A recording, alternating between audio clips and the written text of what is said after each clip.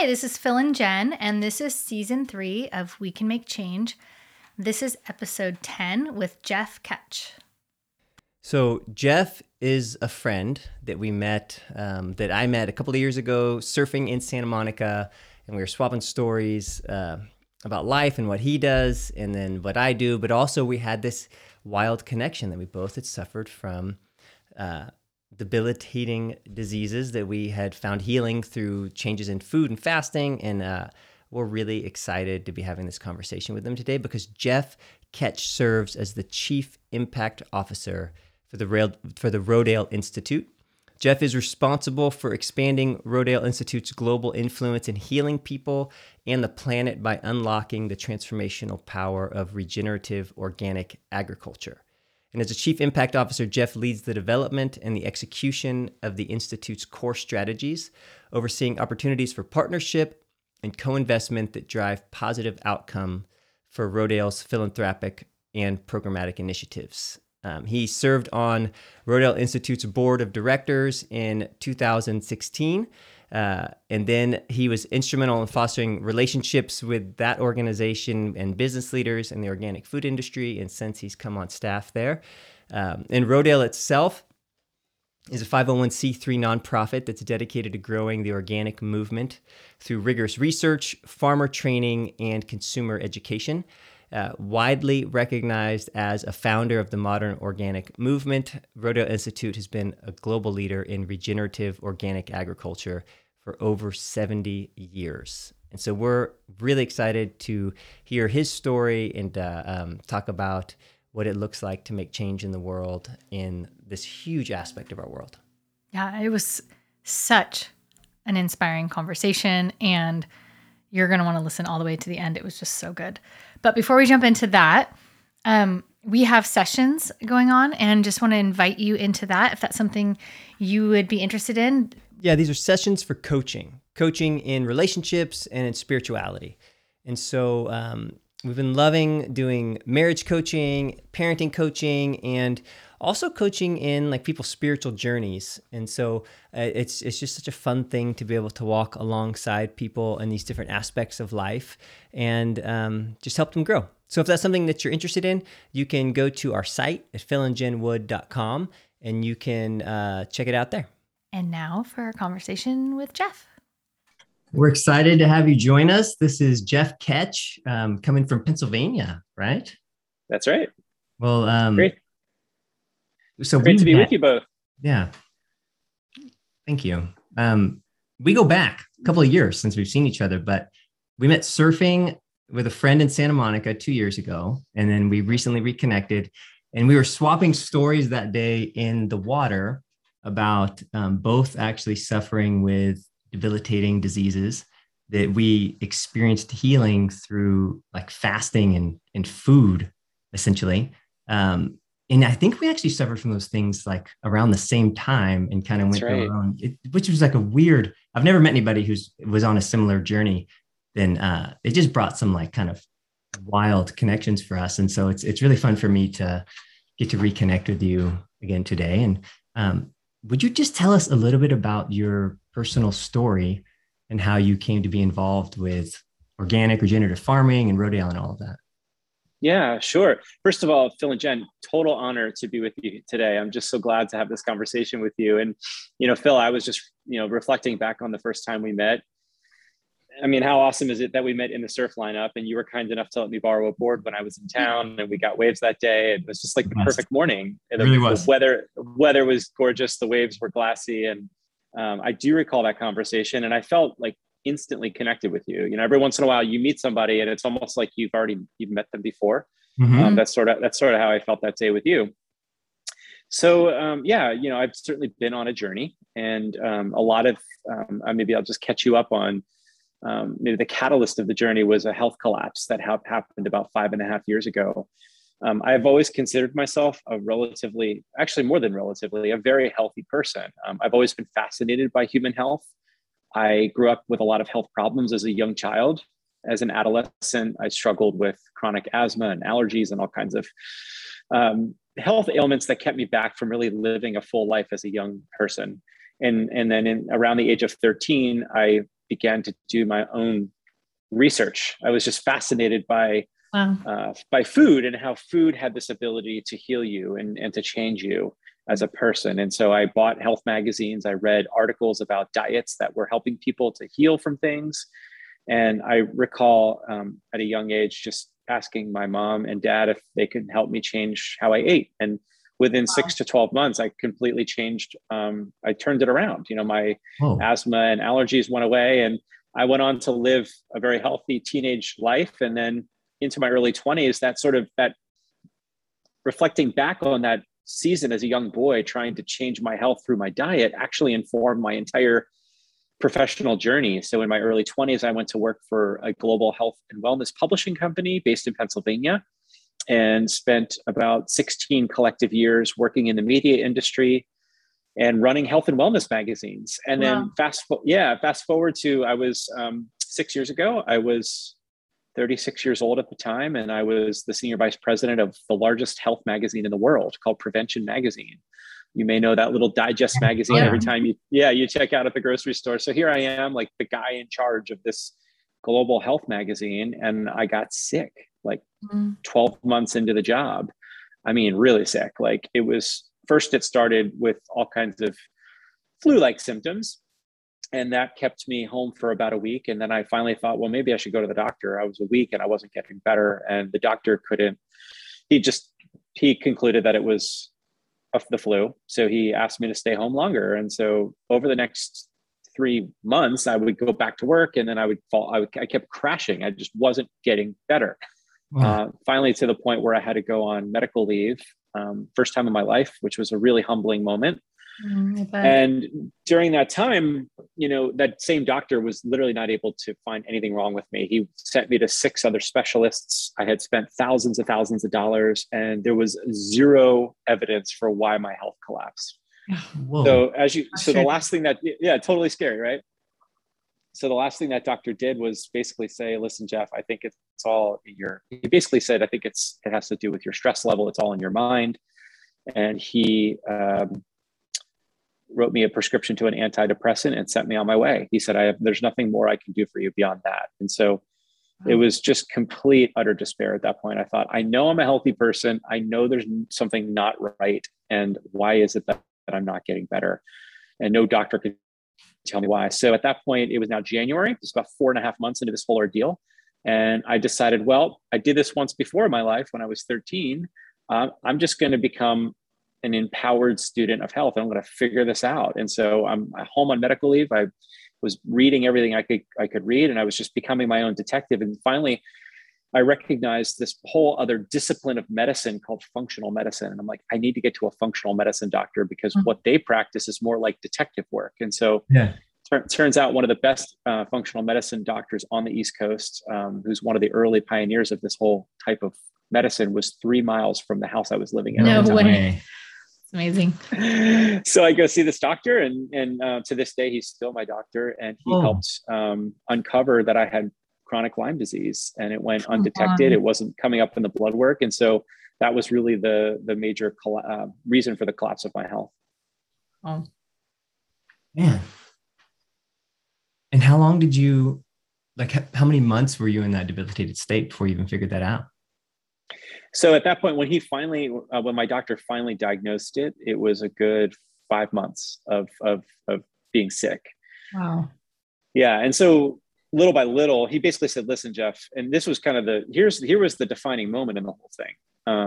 As I mentioned to you, I had been serving in the media industry as the leader of this health magazine, right. But I also had come in contact with this nonprofit called the Rodale Institute, about 15 years ago. And I have always been drawn to the work. I've always felt like it was this global nonprofit that was like the worst told best story out there. It was this organization that pioneered the whole organic farming movement. They're the only independent research organization in the world that was devoted to the advancement of organic farming. And I was always drawn to the mission, but I always felt like I always felt compelled to get involved. And so when I became the publisher of Prevention Magazine, the nonprofit was also started by the same founder, J.I. Rodale, in the 1940s. And so the Rodale family invited me to become a board member of the nonprofit while I was doing the job in their for-profit. Oh, it's awesome. Got it. was awesome. And so I started learning a lot about regenerative organic agriculture while I was on the board.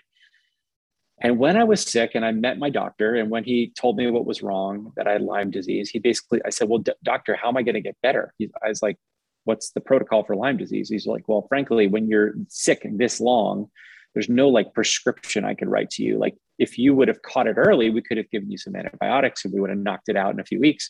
Oh. But because you're now in the chronic state, we're going to, and I'll never forget this. He said, we're going to farm your body back to health. Wow. Whoa. And I was like, what does that mean? Yeah. What does that mean? Yeah. So he explained to me, he said, well, Jeff, you told me, that your involvement with this organization called Rodale Institute, and certainly you understand the principles of organic farming. It all starts with the health of the soil. It's like, that's the foundation to it all. He's like, well, your body is also terrain. It's there's your biology, and it's about building the health of your foundation. If we build your immune system, if we farm your immune system and get you strong, if we get you eating proper food, if we get you releasing stress, if we start detoxifying you, if we do all these natural protocols like herbal therapy, it's kind of like the organic farming of medicine. That's the best way he could describe functional medicine. And that was like the light bulb moment. And so I began to draw parallels between this new way of medicine called functional medicine and its parallels with organic agriculture. They're both systems-based approaches to health. So regenerative organic agriculture is systems-based approach to farming. Functional medicine is a systems-based approach to medicine. And so it was in that moment that I thought to myself, when I get better and when I can heal, I'm going to leave my job at the for-profit and I'm going to go work for the nonprofit. And that was really the dawning moment of that whole idea. And so by July 1st, that was February. And then by July 1st, I was working full-time in the capacity that I am now at Rodale Institute. Amazing. Oh. Wow. What were some of the, I'm just so interested because this stuff fascinates me too. Like, and I totally resonate with you as like the 13-year-old reading the health magazines. That was actually me too. Like I've always just been interested in this idea of kind of like what we're putting into our bodies and exercise and all that. And just in general, like how that relates to our health. What were some of the things that you feel like really made a difference in your health that you changed? Great question, Jen. First and foremost, food. Food is medicine. Yeah. So when I began to really dive in and study Lyme disease and sort of the root causes and what keeps people in that chronic state. So Lyme disease is a very complex illness. There's so much it's been a very unstudied medical condition. Fortunately now there's early pioneers that are really starting to study this chronic illness, but it's inflicting more and more people around the world. Yeah. And it's a bacteria. So the Lyme bacteria, Borrelia burgdorferi, I think is how you pronounce it. It feeds on sugar. So it's a bacteria that actually perpetuates in an environment that's acidic and that when people consume a lot of sugar. And so one of the first things I learned is that if I began to change my diet to an alkaline, non-sugar diet, then the Lyme could not proliferate because there was no sugar for it to feed on. And so I went on a really strict diet. It was all organic food, mostly plants, a little bit of pasture-raised meat and eggs, and lots of healthy fats like avocados and coconut oil, and no grains for a long time and no dairy. And I just ate like plants and meat basically, but all pasture-raised, organic, really clean ingredients. I did a lot of intermittent fasting, like Phil, I know has that in common with me. And drank a lot of water. I would spend a lot of time in an infrared sauna, which causes your body to detoxify. I learned how to move my body in a healthier way. So I was doing a lot of yoga and meditation. Wow. And a lot of herbs. There's a lot of what's amazing, here's something really cool, is there's a particular herb called Japanese knotweed, which actually grows prolifically here in Pennsylvania. Japanese knotweed. It grows all over the world. But isn't it interesting that the herb that is most helpful to Lyme disease actually grows in the very place where Lyme disease is so prolific? So that's to me a testament to Mother Nature's ability to provide all the healing and nourishment we need in nature. Yeah. So that's a little bit of a snapshot. There were certainly other things that I did too. But if someone were to get sick and they said, Jeff, I'm not getting better from antibiotics, what else can I do to heal from Lyme disease? I would say change your diet, start detoxifying, reduce stress, and use herbal therapy. Wow, that's awesome. Those are not small things. I mean, I bet that was a massive. That's a really hard change. Sounds like you were healthy before, but it sounds like that might be a big jump there to, yeah. It's like you changed your body's makeup so much that the Lyme just couldn't even live there anymore. It's like it had to just die off and go. So I changed my ecology. That's exactly right. It's that whole idea of farming your body back to health, and in my work at Rodale Institute, we're trying to teach farmers how to transition away from chemical dependent agriculture towards biological agriculture. So most of the farms in the United States rely on chemical intensive methods to treat weeds and to treat pests. So it's not unlike someone getting Lyme disease and trying to kill that Lyme bacteria with an antibiotic.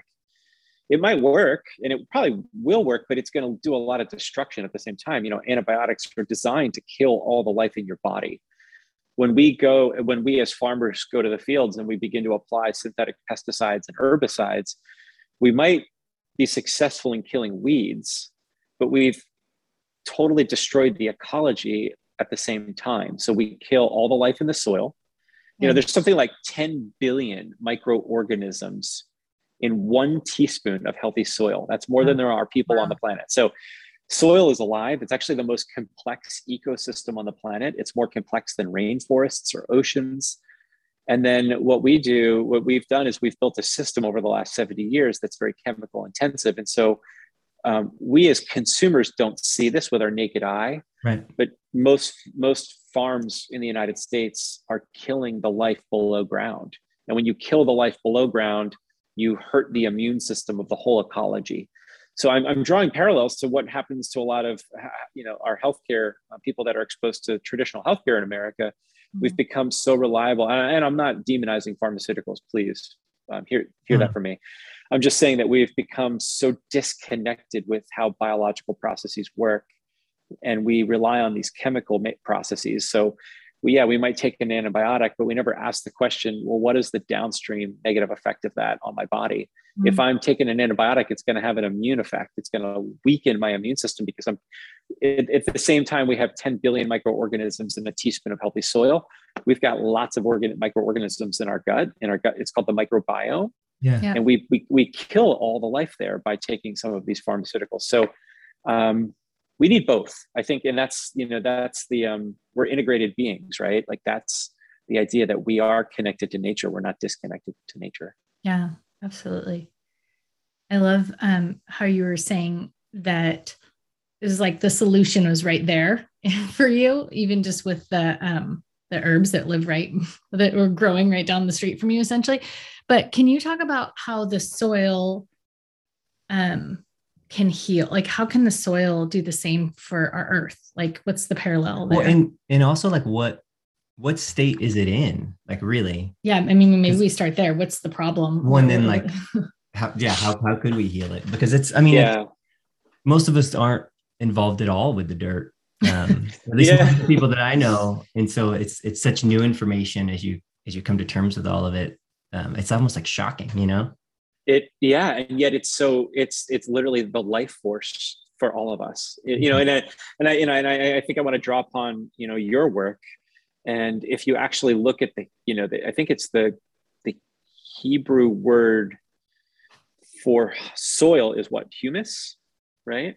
Which is also the same word for human. So essentially from soil comes humanity. Yeah. And and at the same time as the soil goes, so we go. So current estimates coming out of the United Nations would suggest that if we continue to farm the way we're farming today, primarily using chemical, conventional approaches to farming, we have something like 60 arable growing seasons left on planet Earth before we have completely depleted our soils of their ability to feed the world.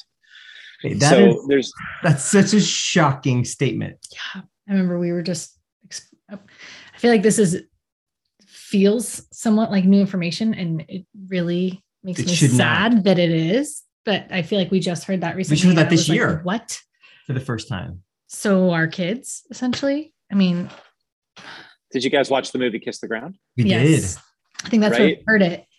And we were watching Thank- it with our kids, and they were like, so that's like our generation, possibly. Our kids were like, "Are we watching Interstellar? Is this like how it began?" Oh my God. I am so glad to know that you watched that movie. That movie has done so much good for our world to enlighten That- people on the problem, and also to provide a solution. To me, it's the most exciting story going on planet Earth. Yes, it's scary. We've gotten here, and it took us 70 years to get here. I mean, chemical farming really didn't start until post World War II. So it's been like a 7-decade march away from connection to soil. During World War II, this is crazy thought here, but during the World War II era, almost 45% of all the food that was put on Americans' tables came from our own backyards. So you may remember the whole Victory Garden movement, where the U.S. government was basically asking people to grow food because it was, our men were over fighting a war, and so there was no farmers to grow the food. Wow. A lot of the women were taking over factory jobs, just trying to keep the engine going. And so we did that, and we fed America out of our own backyards. Today, only 7 decades later, almost 20% of all the food you and I purchase at the grocery store comes from another country. Wow. Think about that. So 50% was coming from our own backyard 70 years ago. 20% of all the food consumed today comes from another country, let alone someone in our community, let alone our own backyard. Right. Wow. So it's been like this 70-year march away from connection to source. But what's so interesting about it is that the soil is also the greatest solution to our world's problems right now. Like, if we fix the way we farm, bound up within that healing and that redemptive act of changing the way we produce food is our water gets cleaner. The air gets cleaner to breathe. The people consuming that food get healthier. We lessen our burden on healthcare. We lessen our reliance on global supply chains and all the costs to get food from other countries into this country. We fix the economic outlook for our rural communities and our urban communities. And by the way, we can reduce and mitigate the effects of climate change. I can go on and on and on, but everything is like there. It's like it's all bound up in agriculture. Agriculture is currently the biggest challenge, in my personal opinion, that we face. But when we fix it, we heal all the other challenges. It's wild. I mean, that gives me so much hope. Just that and the fact that the answer is so, I mean, I don't want to overly simplify it, but seemingly obvious in the sense that it's in the soil. It's in, like, we can actually do something about it. So tangible is, that gives me hope. Well, it's also participatory. So in other words, it's not just the farmer's problem and let's help them fix their problem. It's like, wait a minute, I play a role in that 3 times a day based on how I vote with my dollar, right? We all vote with our dollars 3 times a day based on what we put on our plate. At Rodale Institute, we call it the power of the plate. We actually we published a white paper that your audience can download, and maybe we'll link to it in the show notes or something. But the idea there is that we all vote with our dollar. And when we begin to vote by supporting farmers in our community that are doing the right thing, that are farming in a way that is harmonious with nature, when we are supporting farmers that are growing food without the use of pesticides and herbicides, and when we keep those food dollars in our own local economies, it has like this massive ripple effect, and we can actually accelerate positive change very quickly, and we can turn this around really, really fast. And we're starting to see that. There's like this great awakening we're living in right now. Okay, that term. That's amazing. We talked about that just for a moment before we started this interview as we were catching up. The Great Awakening. Break that down for me more. Well, it would seem that we are waking up to the fact. I think the pandemic has really accelerated this. Explain that more. I think this is just my sense, okay? And let's talk about this because I value your perspectives on this as well. I think this pandemic that we all just lived through was like the great disruptor. It was also like the great exposer. Yeah. So do you all remember, like, when we were asked to quarantine? What was that, March of 2020? Yeah. Everything shut down. And what happened just a week or two later? We all went to the grocery store. there was nothing on the shelves. Do you remember that? Oh yeah. Yeah. Yeah. Yeah, nothing on the shelves, not even toilet paper. Mostly not toilet paper in our area. But what was fascinating to me is that the statistics are showing that direct farm sales. So here in Pennsylvania, I live an hour from Philadelphia and an hour from New York City, but yet from my own back door, I could visit 5 organic farms on my bicycle from my house easily. So like there's amazing farms right in my community, but I live close to 2 cities. Direct farm sales. So people literally mostly organic farmers, local farmers were beginning to sell product right out of their farm. No way. And direct farm sales in the United States went up 425% year over year in 2020. That's amazing. So all of a sudden, these farmers that were struggling to find a market for their product were burgeoning. They couldn't keep up with the demand for their products. Wow. Second to that, the National Gardening Association, which is a very credible source that looks at the growth in the gardening market in the United States, said that 22 million new gardens were planted in the year 2020. So what happens? We're all home, we're quarantined, we're realizing, oh my gosh, I'm more disconnected than I realized from source, because I thought food came from a grocery store. Well, what we saw was global supply chains break, and we all say, now what? Let's find our local farmer and support them. And so that happened. Yeah. So now all of a sudden these farmers have markets, and then they could grow. And then number 2, we all said, well, I'm home, I'm not working, I'm not traveling, I'm not getting on and off an airplane. Why don't I plant a garden? And people actually did that. Yeah. So I guess there's the hope of it all. And like, that's just the beginning of the crack that I began to see. And now I think, I'm watching people become more interested in their own health. We learned a lot through the pandemic that we're not a very healthy society. Why has this pandemic taken its toll in the way that it's had? We have a very unhealthy population. And then I think, moreover, I think for me personally, where I'm realizing right now for me is how tired I am of technology. Yeah. I spent, we all spent a lot of time on Zoom and living this sort of virtual life out of necessity during the pandemic. And I think what I'm seeing in the last 6 months of my life is this craving for authentic, meaningful human connection. Mm-hmm. And I'm just watching this in my own life and in many of people's lives. We're like, when you get together with people now and you're in person and you're around a table having a meal, like, can you guys at all relate to, like, it just feels like there's like an extra level of sacredness to that. Oh yeah. Yes. The gratitude for it. It's just, it feels, I think we've always had this understanding that there's a sacred nature to like gathering around a table and to, communing in that way, like eating there's something special about eating together, but I just feel this like deep gratitude now for relationships and those moments where we're all in a room together. Absolutely. It's different. And what's interesting is what I thought you were going to say is I actually feel a different appreciation for nature too. And like, even when we were watching that Kiss the Ground, the movie, when they were like putting their hands in the soil, I had this like desire. I was like, that looks amazing. Like, I don't know. It's like, I just feel like a different appreciation for just being out, and experiencing that, the tangibility. I'm really glad you said that, Jen, because I think that would have been maybe the most important, realization for me as well, is our deep, deep appreciation for nature. I'll never forget this. About 3 weeks into that whole quarantine thing, my wife Jackie and I went for a walk on like a Sunday. It was just becoming spring here in Pennsylvania. It was like a nice warm Sunday afternoon, and we went to 2 parks that day. These are parks that, you might normally go to and see 5 or 10 people walking on the trail. It was packed. Yes. You couldn't get a parking space there. It was just people like walking like a procession around the park. Totally. Like, well, thank you. Like, this is truly what it's all about right here, isn't it? Yeah.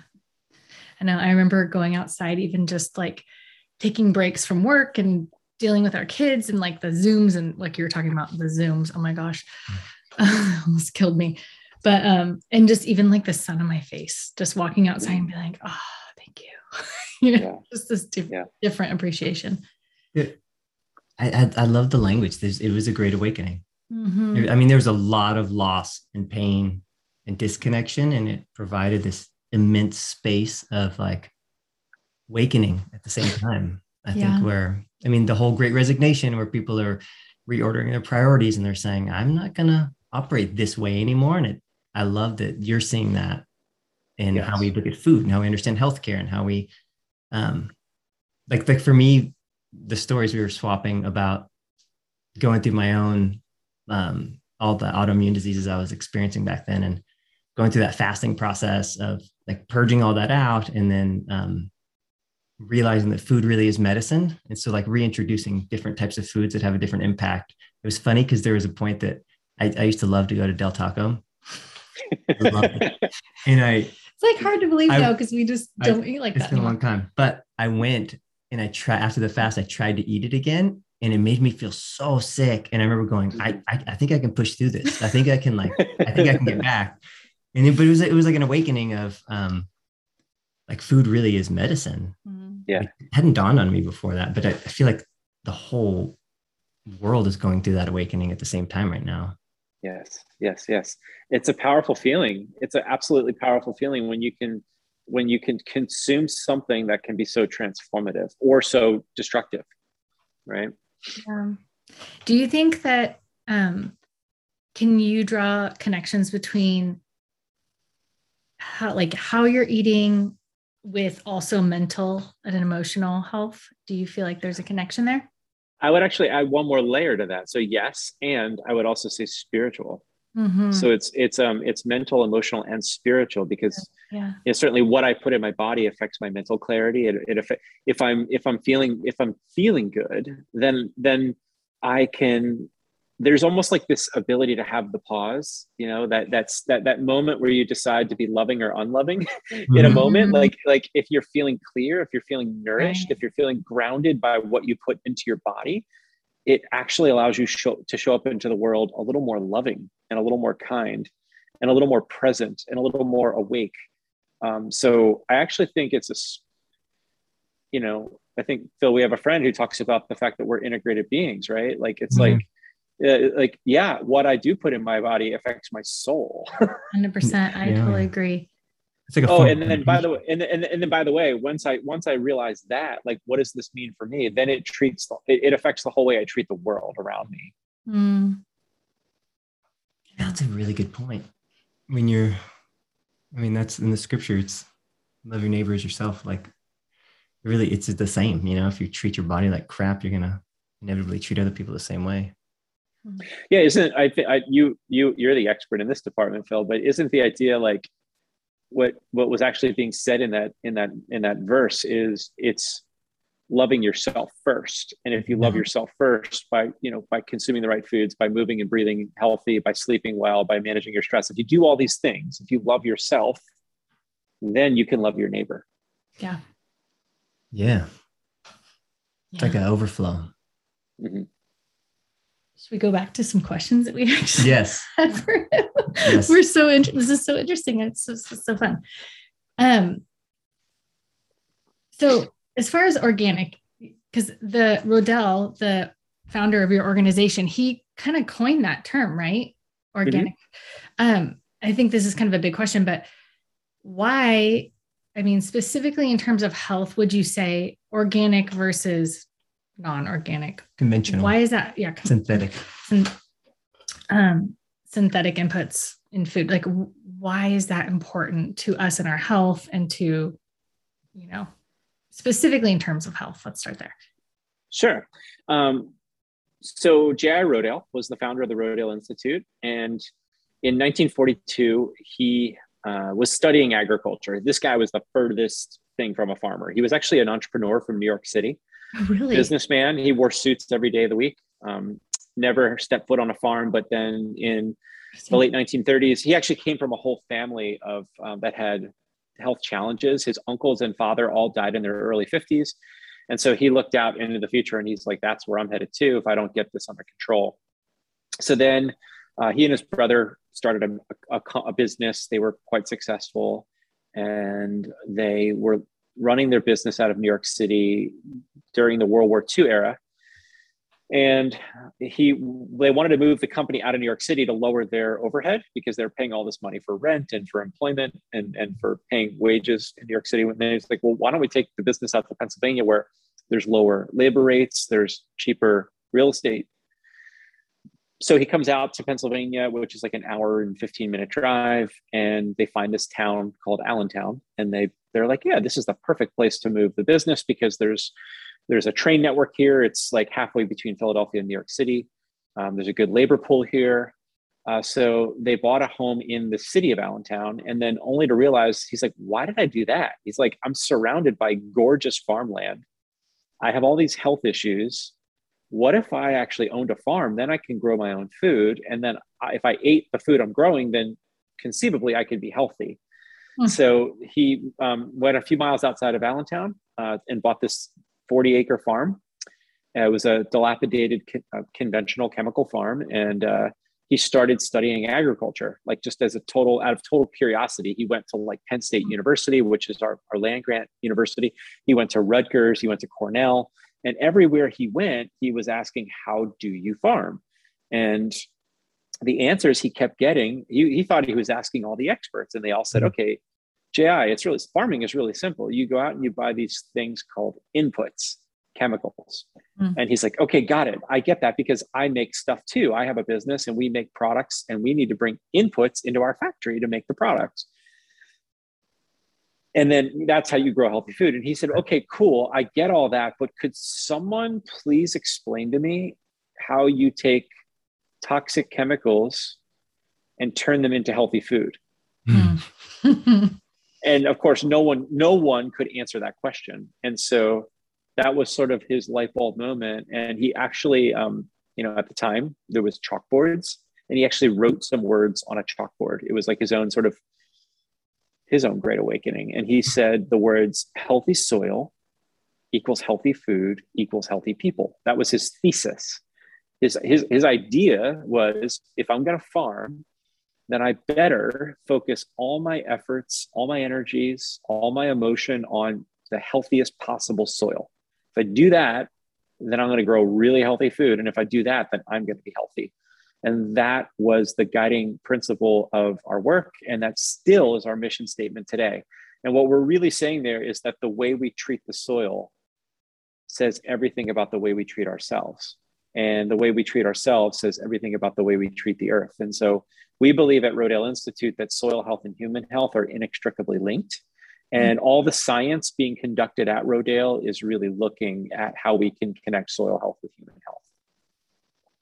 He called it organic agriculture, by the way. Okay. So that was sort of in that moment that he coined the term organic farming. Yeah.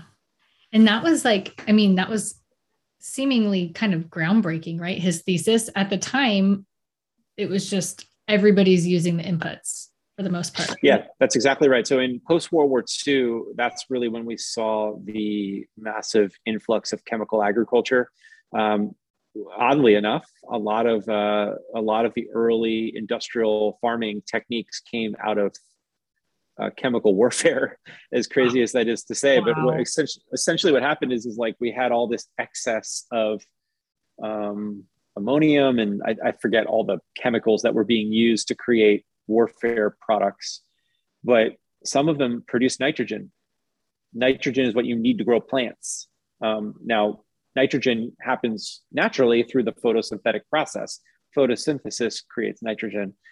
However, we were able to isolate nitrogen through these industrial applications, and we thought, we could just apply all this stuff to the soil and nitrogen will be in the soil then.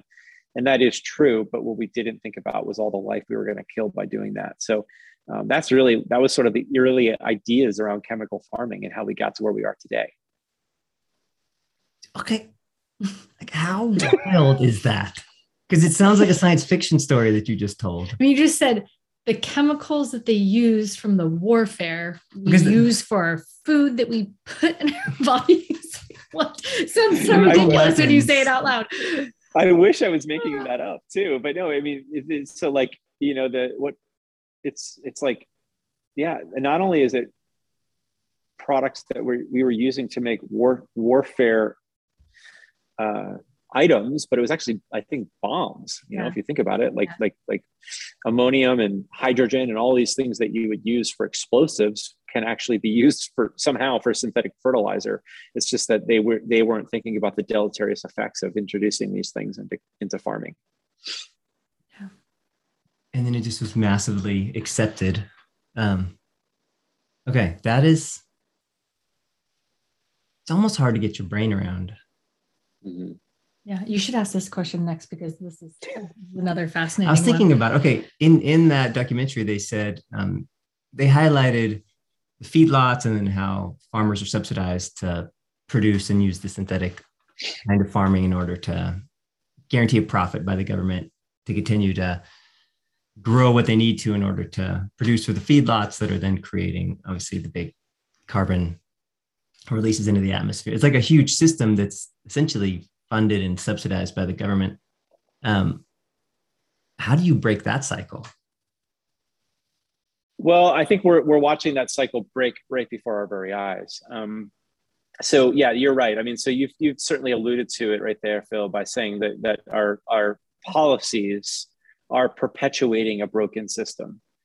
So, you know, I will say I've gotten to know farmers, both conventional and organic farmers. I've met a lot of them through my work over the last 5 years. And here's what I can guarantee you. There is not a single farmer, conventional or organic, that wakes up every morning and says to themselves, I can't wait to go make people sick today. I can't wait to destroy the planet today. That is not the spirit of a farmer. Farmers are some of the most intrepid souls on the planet. I mean, farmers, no matter who they are or what they're farming, they are some of the most attuned, present, grounded people you'll ever meet. So I love every farmer. But with all that said, we've asked our farmers to do what they're doing. Number one, we've created policies that are perpetuating bad behavior through subsidies, through lending. So a lot of our banks won't lend to organic farmers because banks are very risk averse. They want farmers to keep doing what they've always done, because if they do that, the bank knows they're going to get paid. Right. And everyone in the system gets paid but the farmer. Farmers are struggling right now. Wow. At the same time, you know, farmers want to do the right thing. It's just they don't have anywhere to go for that support. And that's really where Rodale Institute comes in. So we're actually living at a very exciting time, because there's sort of this new mindset in agriculture called regenerative agriculture. At Rodale Institute, we call it regenerative organic agriculture. We believe those two words must be linked. But essentially what farmers are beginning to realize, and so are scientists and policymakers and business leaders, is that, wait a minute, farming does have a lot of solutions bound up within it. If we can get farmers to stop spraying harmful chemicals and stop tilling the soil, then we actually can make the whole thing better. And so right now we're seeing new policies that are being architected in Washington, D.C. We're seeing global food companies beginning to come forward with 10-year goals. So there's, you know, a lot of Nestle and General Mills and other major food companies are crafting 10-year plans to reduce the current ways of farming and begin to embrace regenerative farming. Wow. And so I'm very hopeful. And Rodale is actually kind of like on the front lines of that. So I'm seeing it like almost on a daily basis. I'm beginning to see the change happen. And I think the last thing I'll say there is that we're seeing consumer demand at an all-time high. The organic food market grew last year by 15% year over year. It's massive growth. The food industry is sort of like a flat industry. It's a good year if the food industry sees 1 or 2% growth, but the organic sector saw 15% growth last year. So we're seeing consumer demand increase because of people like you that are helping to get the word out about, you know, what we need to do to change. And at the same time, we're beginning to put pressure on corporate interests to change their ways. And so I'm very hopeful, very hopeful. That's incredible. That's so encouraging. And with policies being changed as well at the same time. I mean, even our own grocery store in our neighborhood. I was just thinking that. They just remodeled the thing. Yep. And they tore out the produce section, which used to have a tiny little organic stand in the middle. And now, as they rebuilt it, it's a significant portion of it is for organic. Where do you guys shop? Stater Brothers. It's a little local store. I feel like Costco. Yeah, it's like a little local. It's right around the corner. Or Costco, but Costco has great options for like most of their stuff has Fantastic. an organic option, in which that's been, we have three boys. So there's a lot of food happening in our house. What ages are they? 14, 13. I was like, am I getting this wrong? Right. Because it's almost his birthday. 14, 13, 9. So they eat a lot. But the two oldest are just in that, like, you know, just, I don't even know how frenzy. many calories a day. 5 meals. They just stand at the pantry and just eat out of it. We bought a lock at one point for the pantry. Like, that's where we were at. And COVID, I actually put a padlock on the pantry. It was real. It turns out it's inconvenient to have a padlock on your pantry. Yeah, we got rid of it like first day, but didn't work. But my parents raised 3 boys, so I totally feel your pain. Yeah. Oh, really? Okay. Where are you in the lineup there? I'm in the middle, actually. The middle, and we're all 2 years apart. And wow. When I was like in my mid-teens, like 16, 17, it got to the point where my dad told me I had to get a job. He's like, if you're going to keep eating like that, and it's a true story. I would go do my own grocery shopping because I was eating like 6 times a day. So wow, I totally get it. Yeah. Totally get it. Yeah. Well, we're definitely at the point where, like, when they want to eat out with their friends and stuff, we're like, that's your allowance. And they're learning a little bit about like the value of food and cost and all that. Well, but that's the thing about organic is it has always been a hurdle to us in the past because it's just costs more, yeah, obviously. And really good friends of ours made a switch maybe 5-6 years ago to they're like, we're committed, full organic. And they just decided they were going to make sacrifices in other parts of their life and budget in order to make that happen. And they're just like, this is the bill that we're willing to pay because it's our health and our life. And it's super inspiring. Yes. That is everything to me right there, Phil, because that is what everyone needs to be reordering is their priorities. I mean, that's what it's going to take is a reordering and reorienting of our priorities. And you know, we've become so divorced, so disconnected to where our food comes from and how that food was produced that we all think that cheap food is just the way it's supposed to be. And our food in this country is artificially cheap. The kind of food most of Americans are exposed to is killing us and it's killing the planet. There shouldn't be 99-cent burgers. That's not a healthy society. And so I'm a huge believer in what you just said, you know, is my wife, Jackie, and I make we make sacrifices to put organic food on our table. I mean, we have to say no to something over here in order to say yes to something here. And I think that's really what it's going to take for us to turn this around. Yeah. I think one thing that was kind of, a light bulb like went off for me was thinking about it in terms of like, are you going to spend money on the front end with your health or later on when it catches up to you and you're paying the medical bills for whatever thing that you now disease or cancer or whatever, you know? So yeah, we have, you know, as I mentioned, we have a artificially cheap food system here in this country, but since 1960 to today, we've actually seen an inverse in our GDP on food to healthcare. So 40 years ago, 50 years ago, we were spending twice as much in the United States on food than we were on healthcare. So 2 to 1. Today it's 3 to 1, but the other way. So it's 3.2 trillion on healthcare to 1.6 trillion on food. And so you're absolutely nailed it because we may be paying for artificially cheap food on the front end, but man, are we paying for it on the back end by doctor visits and medicines and everything else that we need to try to stay healthy. Wow. That's wild. I believe it though. That makes sense. It really is a great awakening. That's like a shocking awakening. It's kind of like when people talk about like going to therapy, like, or, you know, your marriage is in trouble or something. And they're like, do you want to spend money on the therapy or the divorce? Whatever. It's like the same idea to me though. Like, it's just, I'd rather just be preventative in that way, you know? Yes. Interesting.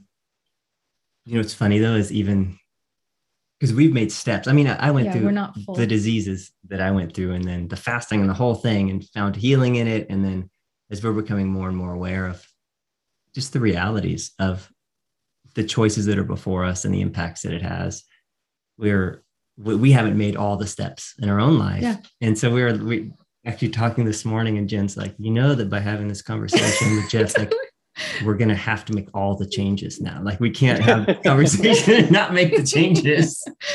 Yeah. Well, I don't think this is something to be dogmatic about or to beat ourselves up over. I think it's an evolution, right? And we have to be kind to ourselves along the way. But at the same time, in the end, it's just better. It's just better. And you just feel better, which is, I think, it's like an immediate kind of, I don't know, response to like when you eat healthy and versus when you don't. And anyway, you want to wrap it up with our last question, or well, do you want to keep but this is so interesting. I want to keep going. I think that a thought first, the nutrient density, because it's one thing to talk about the cost. And it's one thing to say, oh, it's just cheaper to do this, or it's artificially cheaper for whatever reason. But then to realize, like, that while you're getting the calories, food that's grown in that conventional way actually doesn't have the nutrients that you need. So while you're filling up, you're actually like, what did you call it's a form of it's called, we at Rodale Institute, we call it hidden hunger. Okay.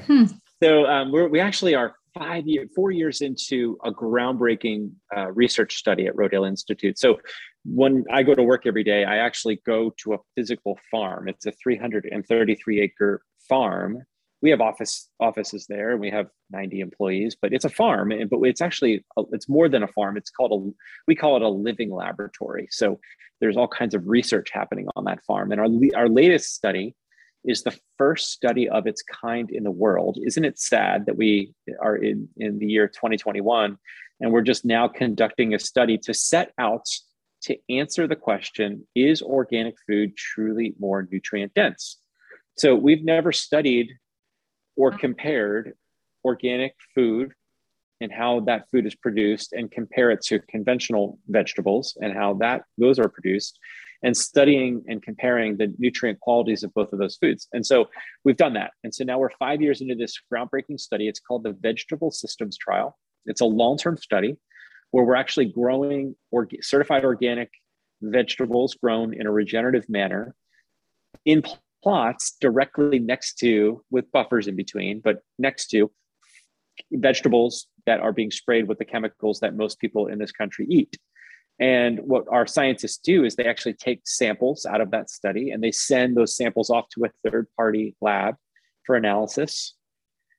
And we're only a couple of years into the study. We're comparing like not just vitamins and minerals, but we're also comparing like phytonutrients and micronutrients and amino acids and all kinds of little stuff. And we're looking at the differences in these two farming systems, right? With the goal of answering that question.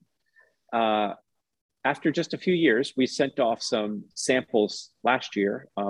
This particular sample was potatoes. It was a purple variety of potato. Some were grown conventionally, some were grown organically. They go off to this very, very sophisticated laboratory in the Midwest, not owned by Rodale, so it's unbiased. And the laboratory sends back, now this isn't published yet, but the early data indicated that there was 26 phytonutrients, micronutrients, amino acids that existed in the organic crops at levels 100 to 700 times higher than the conventional. Yeah, that's only after 4 years. So wow. you have to realize biological changes take time, right? Like you watch your boys grow, and like they didn't like grow overnight. It's like a process, and the biology takes time to unfold.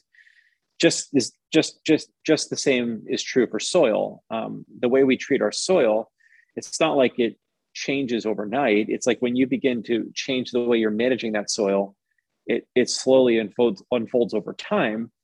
However, we were absolutely astonished to see such stark differences in nutrient quality of food after just 4 years. So it just goes to show that there are tremendous differences in the quality of the food, the nutrient density of the food. Unreal. It's unreal. And we've so devoid our food of nutrients, of vital micronutrients over the last 60 to 70 years based on how we produce that food. So I'm very hopeful. And I think this kind of science being conducted at Rodale Institute is needed now more than ever, so that we can be an independent voice of reason for the world, and we can influence our food producers in a much better direction. Okay, that is okay. Armed with all of that knowledge now, we're asking everybody in this season of this podcast, We Can Make Change, we're asking the same question. What's one step that our listeners can make towards making change in their life to move towards, I was going to say a healthier way of eating, but really it's a healthier way of engaging the world? I mean, I don't know how to say it at this point. I love that question. I think that's exactly the question. And the answer is very simple. It's more clear now than ever before, because I've been doing this in my own life and it's changed me. And the answer is to get to know a farmer. Every single person listening right now has the choice to get to know someone in their community that is growing food in healthy soil without pesticides or herbicides, in a way that is harmonious with nature. And you get to know them. The last couple of weeks, I met a farmer here in my community. His name is Ben. So shout out to Ben at Wild Fox Farm. This guy is so rad. And he and his wife, Kara, are the coolest people. And they are so sold out to changing our food system. And they wake up, they work tirelessly to grow food in healthy soil and to nourish our community. And Ben and Kara show up at our farmers market 2 miles away from our home every Sunday.